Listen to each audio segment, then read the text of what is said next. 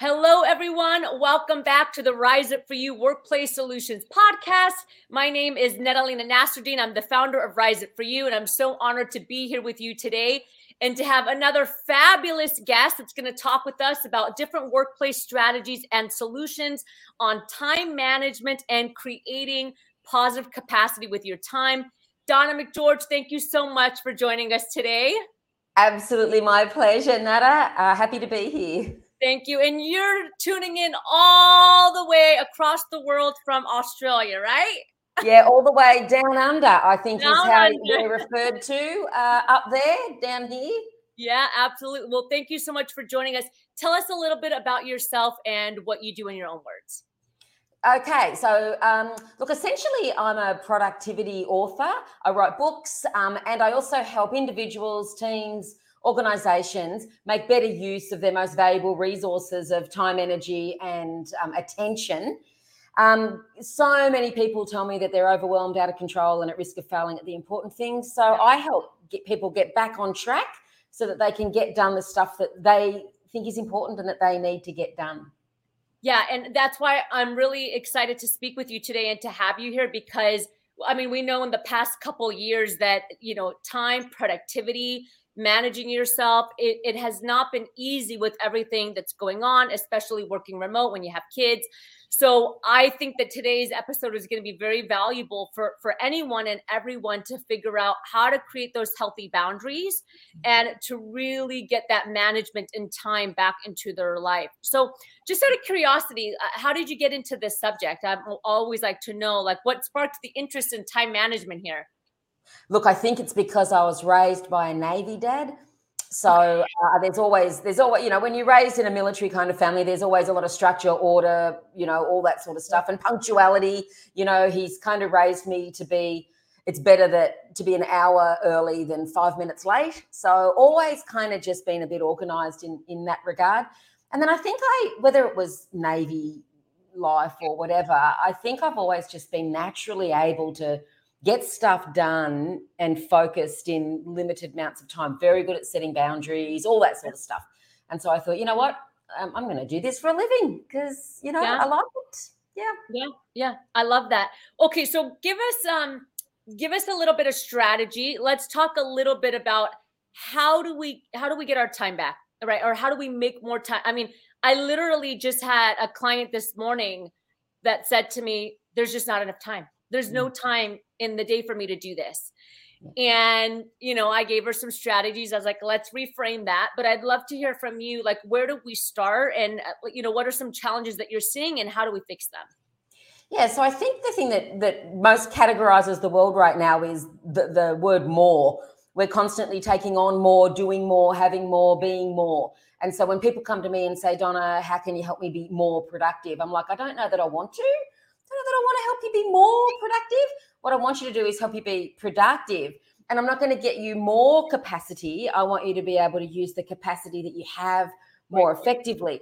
And so that's the first thing I'll always say to people is you might have to let some stuff go. You might have to stop, whether it's, stop doing particular activities or let some, I hate saying this, but let some relationships go, just the things that are consuming everything to give yourself a break. So that's the first thing. It's at a high level. You might have to just rethink, take things into perspective. Where do people, things, activities fit in your overall life? Yeah. But the place I always tell people to start is at the end of the day.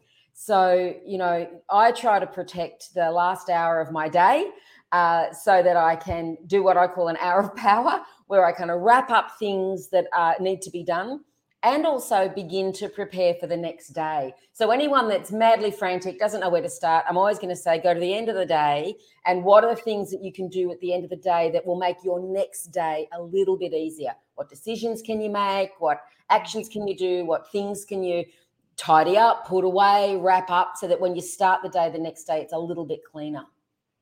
Yeah, I really like that strategy. And while you were speaking, I just thought of something really simple that I learned to do a couple years ago. And that was at the end of the day, just picking my outfit out for the next day. Because I would spend my good brain, I call it like the good part of my brain in the morning, staring at the closet for 30 minutes, figuring out what I needed to wear. And then by the time I jumped into work, I just had decision fatigue, right? Or I was tired. That's exactly it. And you're standing in front of your wardrobe, and despite evidence to the contrary, you're going, I've got nothing to wear. Yeah. And so this idea, I do it every night. I plan my outfit every night before I go to bed.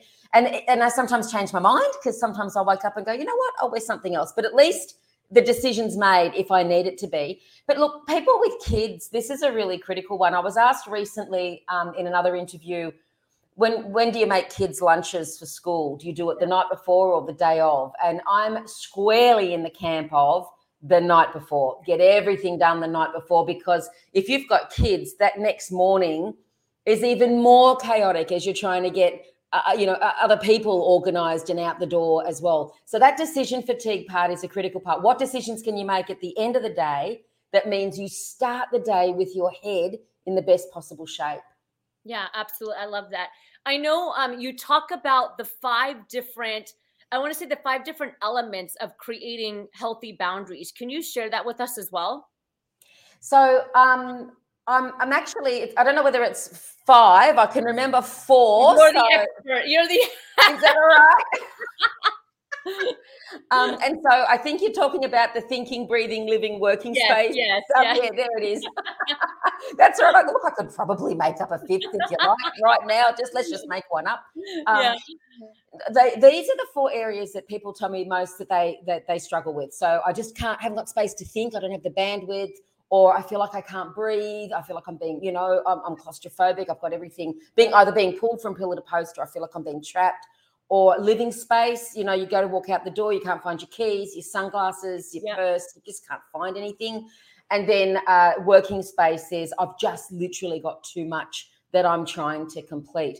And so they're the 4 areas I say, if you can start making some tweaks in any one of these, they cannot not affect the others.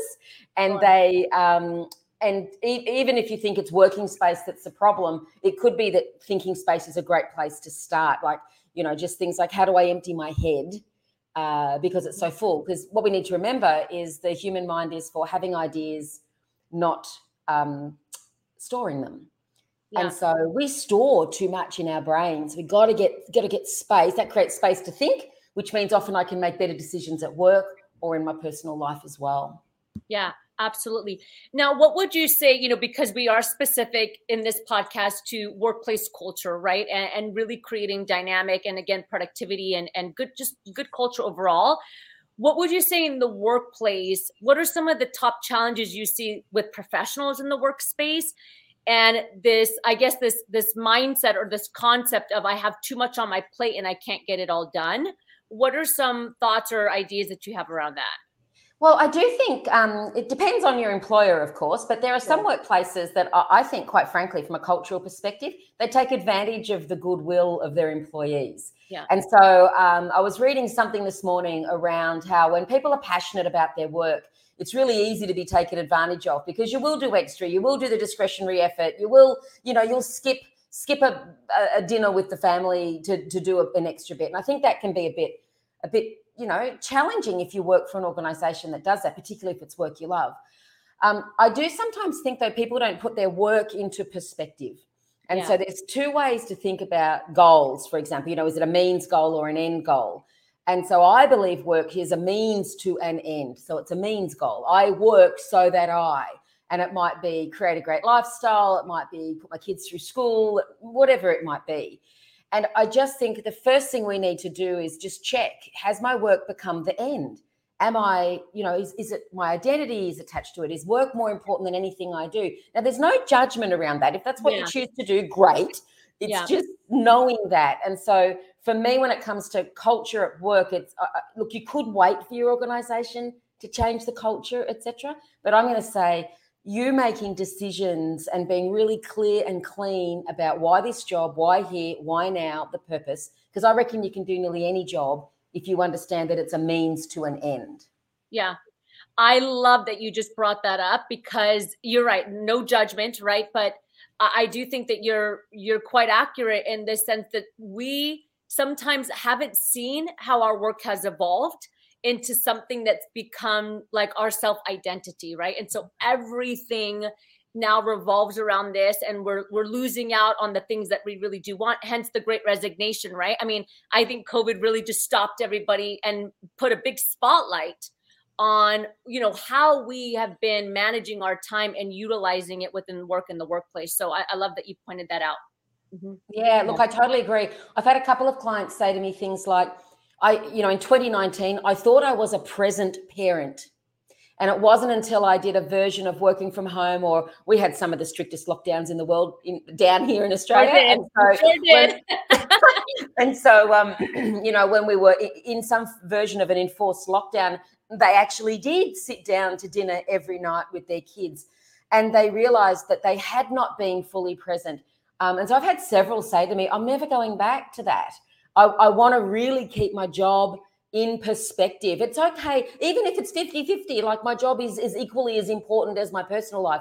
But either, whatever your version of that is, just know it is the easy, rather than it being a default, or, you're just not conscious of it. You just kind of roll along every day without realizing. Absolutely. Donna, it's been such an honor to have you on the show and to talk with you. I want to go into the power section of our interview. Yes, I know. I'm just going to ask you a couple questions, and then you just respond with, one or two words or a sentence. But I'd love to ask you, I always say, if today was your final day, what would your final golden message be? What would your golden nugget be to everybody? Absolutely. What could you do today that your future self would thank you for? Yeah, that's fantastic. And what would you say is one value that's a non-negotiable for you, something that just absolutely you will not compromise? Choice. I absolutely live by this. Work I love, people I love, the way that I want. So for me, it's all about choice. Fantastic. Two more questions for you before I ask the final one. Tell us how we find more out about you if somebody wants to work with you. I know you have some awesome books. You're a great author. So brag a little bit is what I want you to do, Donna. Okay.